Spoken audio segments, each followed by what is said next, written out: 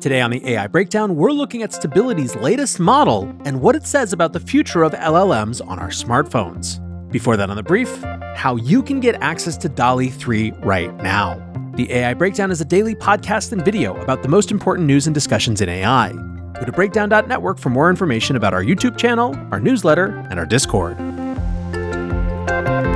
Welcome back to the AI Breakdown Brief, all the AI headline news you need in around 5 minutes. We kick off today with very exciting news for those of us who have been just pressing refresh on our ChatGPT Plus subscriptions, hoping to see DALL-E 3 arrive. Well, now not only us, but basically anyone with a Microsoft account can use DALL-E 3 directly via Bing. To get access to DALL-E 3, just go to bing.com/images/create, and from there it will ask you to either sign in or to create a new account.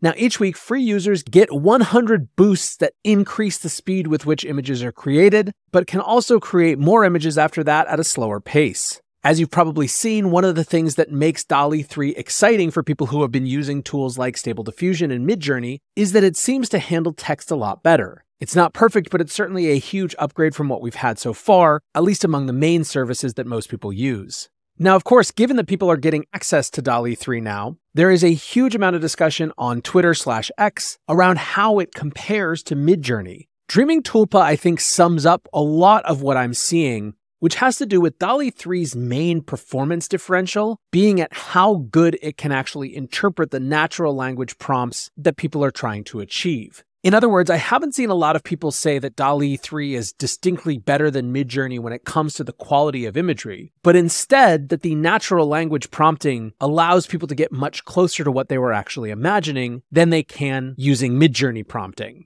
Indeed, in many ways, Midjourney feels like an act of prompt engineering, while DALL-E 3 promises just full-on natural language inputs and the ability to refine once again with natural language. Tulpa says, "I'm super impressed with how DALL-E interpreted the prompt below. While Midjourney's outputs are beautiful, it's nowhere near what I was looking for. Midjourney recently said they're going to improve upon this, and oh boy, I hope they do. This feels like the first time MJ got a serious competitor." Tech Holla did something interesting where they tested 10 different prompts, Midjourney versus DALL-E 3, and rated them on a scale using accuracy, aesthetics, detail, consistency, and believability.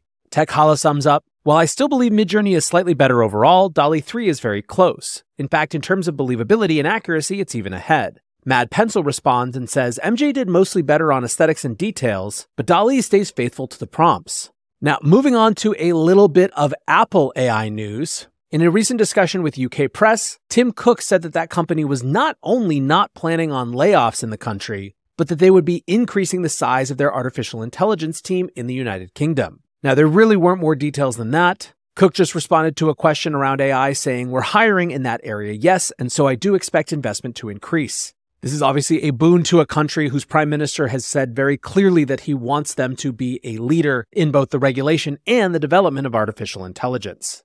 Now, we have just come off of September, and in many ways it felt at the beginning like a relatively quiet extension of the summer, only to, of course, over the last week and a half or so, really pop off with the announcement of a huge slate of products. However, looking back, one of the things that was clear was just how much venture capital activity there was over the last month. Chief AI Officer on Twitter sums up the top 10 AI startup funding rounds from last month, including that big $4 billion investment from Amazon into Anthropic, which for the sake of completeness isn't exactly a $4 billion investment right up front, but up to $4 billion being invested over time. There's also a $500 million investment into Databricks. Now, Databricks also made headlines for a deeper partnership with Microsoft that some saw as Microsoft hedging their bets relative to their relationship with OpenAI. Other big investment rounds include a $223 million investment into Helsing, which is an AI company focused on the defense industry that is backed by Spotify's Daniel Ek, $200 million to Imbue, $125 million to Infabrica, $110 million to D-Matrix, $100 million to Writer, $100 million to Inceptive, $100 million to Prion, and another $85 million to Pixis, which is AI for marketers. 9 nine-figure rounds in a single month shows just how much activity there is in this space. Now, of course, the other big thing that happened in September was the culmination of the writer's strike. The discourse around the compromise that they reached with AI has been really fascinating to me, as so far it seems a lot more like a Rorschach test in terms of how people interpret it than a clear win or loss for either AI or for the writers themselves. But whether it represents a win or a loss, another piece of news from this morning shows just how much AI is going to be a part of celebrity and pop culture in general going forward. Over the weekend, Tom Hanks posted a picture of himself from a video and said, "Beware, there's a video out there promoting some dental plan with an AI version of me. I have nothing to do with it." Now, Hanks is interesting because he is very clearly not some visceral AI Luddite or someone who dismisses the excitement around the technology. On a podcast recently, Hanks said, "Anyone can now recreate themselves at any age they are by way of AI or deepfake technology. I could be hit by a bus tomorrow and that's it, but performances can go on and on and on. Outside the understanding of AI and deepfakes, there'll be nothing to tell you that it's not me and me alone. That's certainly an artistic challenge, but it's also a legal one." He added, "Without a doubt, people will be able to tell that's an AI, but the question is, will they care? There are some people that won't care, that won't make that delineation." Finally today, another story at the intersection of artificial intelligence and health. ScienceAlert.com writes, AI identifies brain signals associated with recovering from depression. The piece writes it could soon be possible to measure changes in depression levels like we can measure blood pressure or heart rate. So the piece is about a recent study, and effectively what that study was trying to show is that while currently all we have to go on when it comes to understanding levels of depression is patients self-reporting their mood, that's problematic because so many things can affect one's mood. A stressful thing that happened in the morning can impact how someone's day was just as much as any sort of actual underlying depression issues.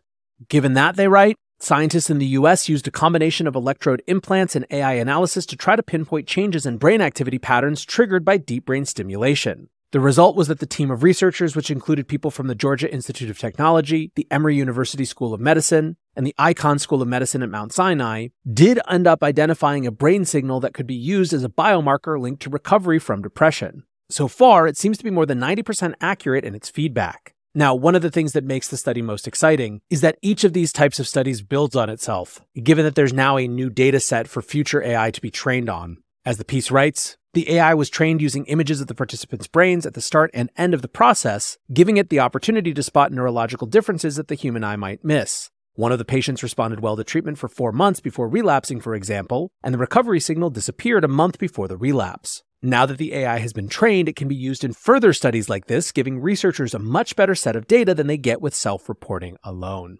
One of the things that I see starting to shake out is that as politicians are talking about weighing the risks of AI with the opportunities, the area that is clearest to people around those opportunities seems to be in the health sphere. The more studies we get like this, the more likely it is people fight to continue to be able to leverage those benefits in the medical field, even as policy attempts to put guardrails around other types of AI in order to prevent future bad outcomes. In any case, that is going to do it for today's AI Breakdown Brief. Next up, the main AI Breakdown.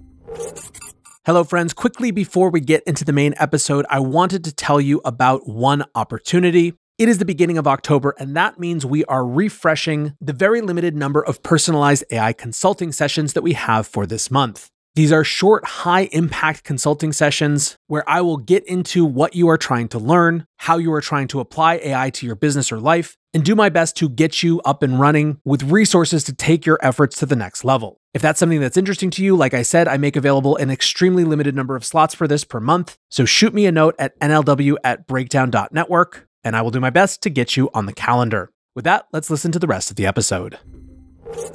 Welcome back to the AI Breakdown.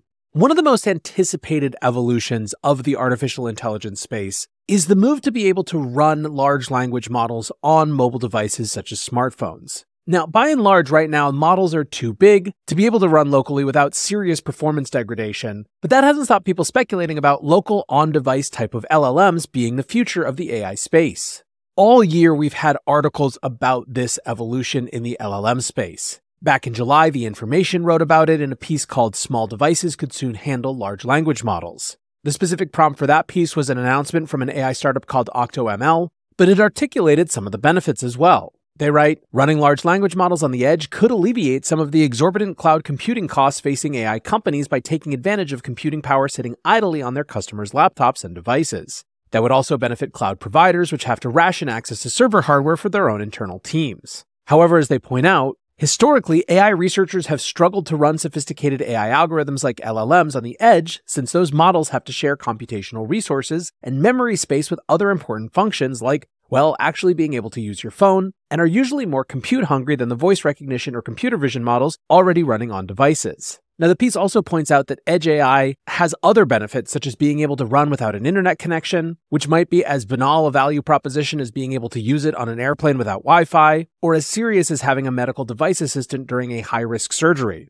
They also discuss the benefits of latency. They write, in the case of Edge AI, processing data locally means there's no need to transmit data over the internet to a remote cloud server and back, speeding up the process. Finally, there is the benefit of privacy. Simply put, AI models work better when they have access to more customized information about the person using them, especially when you're dealing with cloud services that presents a risk, whereas if a model could run on device, users might have more confidence that their data wouldn't be leaving that device. Now, this seems to be part of the barrier that has held Apple back, for instance, from going deeper into the LLM and generative AI space. In an article a couple weeks ago about how Apple had increased its training spending to millions of dollars per day, the information once again pointed out this problem. Quote, questions linger over how Apple can incorporate LLMs into its products. The company's leaders prefer running software on devices, which improves privacy and performance, as opposed to on cloud servers. So far, that just hasn't been feasible. And yet there has been a lot of discussion lately that may be a limited time challenge. In August, ZDNet wrote a piece called, "Could you soon be running AI tasks right on your smartphone?" MediaTek says yes. They write, today, the Taiwan-based semiconductor company announced that it is working with Meta to port the social giant's Llama 2 LLM in combination with the company's latest generation APUs and NeuroPilot software development program to run generative AI tasks on devices without relying on external processing.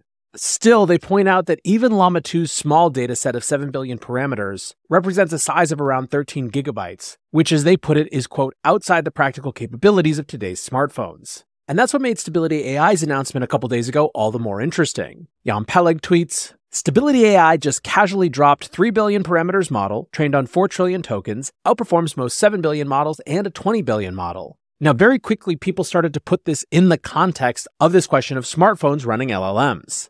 Daniel Samanes quote tweeted Ahmad Mostak announcing the new LM Alpha model and adding likely it can run on iPhones and Pixel phones. Indeed, Ahmad confirmed that in a later conversation. After AI content creator Igor Pogany wrote, can't wait until we can run LLMs like ChatGPT locally. We'll make many, including me, way more comfortable with putting sensitive info like finances and health data. Plus, you'd have your AI buddy with you even when phone service isn't, like on a long hiking trip or out at sea. So many potential use cases. Should be happening within a year, according to Ahmad Mostak of Stability AI. Well, Ahmad jumped into the comments and said that the new stable LM Alpha, quote, runs on a normal smartphone and we have much better coming. He also added in a separate tweet, only a short matter of time before an open 3B parameter model overtakes GPT 3.5 in my opinion. Then you can have swarms of them as experts as they run on your phone. Now, clearly this shows the direction that Stability AI is heading with this smaller, more performant model. Even as others are trying to think about how to soup up hardware capacity to run these models, others, like Stability apparently, are trying to shrink the model sufficiently that they can be used on today's phones to accomplish actual useful things.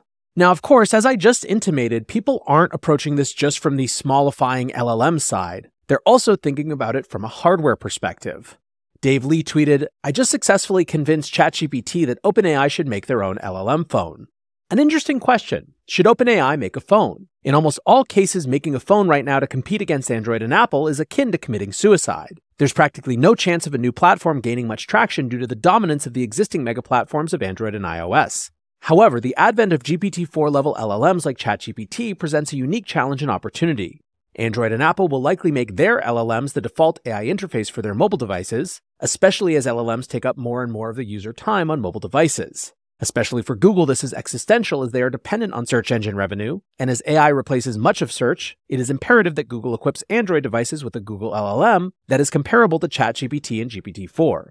Dave basically concludes that the only way for OpenAI to fight this tide is to release a new phone. He writes it could be centered around their LLM and be a completely new experience. They could give apps prioritize access to their APIs. It would be a new ecosystem and OS.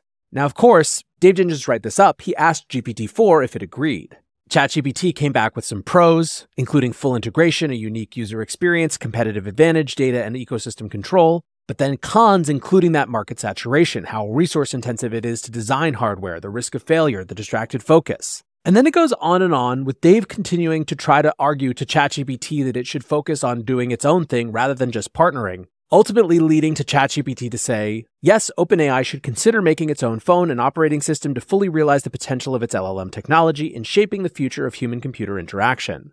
Now, of course, a lot of what we talked about was exactly this. That OpenAI CEO Sam Altman and Apple's former famous designer Johnny Ive have been in conversations around building what they call the, quote, iPhone of artificial intelligence, although it appears from sources with information that the actual form factor of this device isn't clear, just that it's an AI native from the ground up reimagining of a personal computing device for the AI era. Now, importantly, this is more than a few idle conversations over dinners in San Francisco, as they've also been discussing a potential billion-dollar investment from SoftBank to get the venture started. And yet there are other efforts in this space as well that aren't strictly confined to just a phone. Another big announcement from last week was the Meta AI integrated Ray-Bans that were announced at Meta's Connect event. This is, of course, an inherently mobile use case for artificial intelligence, given that you're wearing these things as you're walking around. And the type of information you're going to be asking is things like, what am I seeing in front of me? How do I fix the problem of the appliance that I'm currently looking at, etc. There are also startups that are coming after the AI hardware device space. Probably the most notable of those is Humane, which had that very well-received demo at TED earlier this year that involved, among other things, a live voice translation where the speaker who was presenting had a statement that was translated into another language in his own voice as folks watched. Now, the people at Humane are mostly ex-Apple folks, and Sam Altman has been one of their biggest funders, suggesting some amount of continuity to this excitement and interest in a different type of approach to AI hardware. Currently, Humane is scheduled to unveil more details in a couple of weeks. Interestingly, though, there is another argument that some are making that although it doesn't have all of the capacities of improved performance and privacy that would come with a truly edge AI that lived on device, that in many ways ChatGPT with vision represents a first step towards this AI phone world. Sunny Mukherjee tweeted, Microsoft missed an opportunity here because if Windows Phone was still around, they could have integrated ChatGPT into it. Apple has the phone and the OS but no LLM yet, and Microsoft has the LLM but no phone. ChatGPT can now see, hear, and speak. Now, at the end of last week, I shared some of the examples of how people who have early access to ChatGPT with vision are using it, and the ability to take visual input from the world around you certainly does give off a sense of where things are headed and how an AI-native phone or device might be a game changer. The example that you've got on your screen right now is from McKay Wrigley, who took a picture of his team's whiteboarding session, fed it into GPT with vision, and then had it write some actual working code. So summing up, it seems like there is a clear trajectory and trend to exploring the way that hardware, both existing modalities of hardware as well as new attempts and new form factors of hardware, can transform how people integrate artificial intelligence into their daily lives. And of course, as much as they haven't made a big move into this space yet, everyone continues to wait to see what Apple will do. As Robert Scoble pointed out in July, even if OpenAI introduced a phone tomorrow, how will the world switch? It won't. Apple knows this. It has the only store in many cities where people buy new things from. So all in all, it is going to be a very exciting time to see what exactly companies do in this AI hardware space. I think the only thing that is for sure is that we're going to see more, not less, attempts towards it. And I will, of course, keep you updated as we learn more. Thanks as always for listening or watching. And until next time, peace.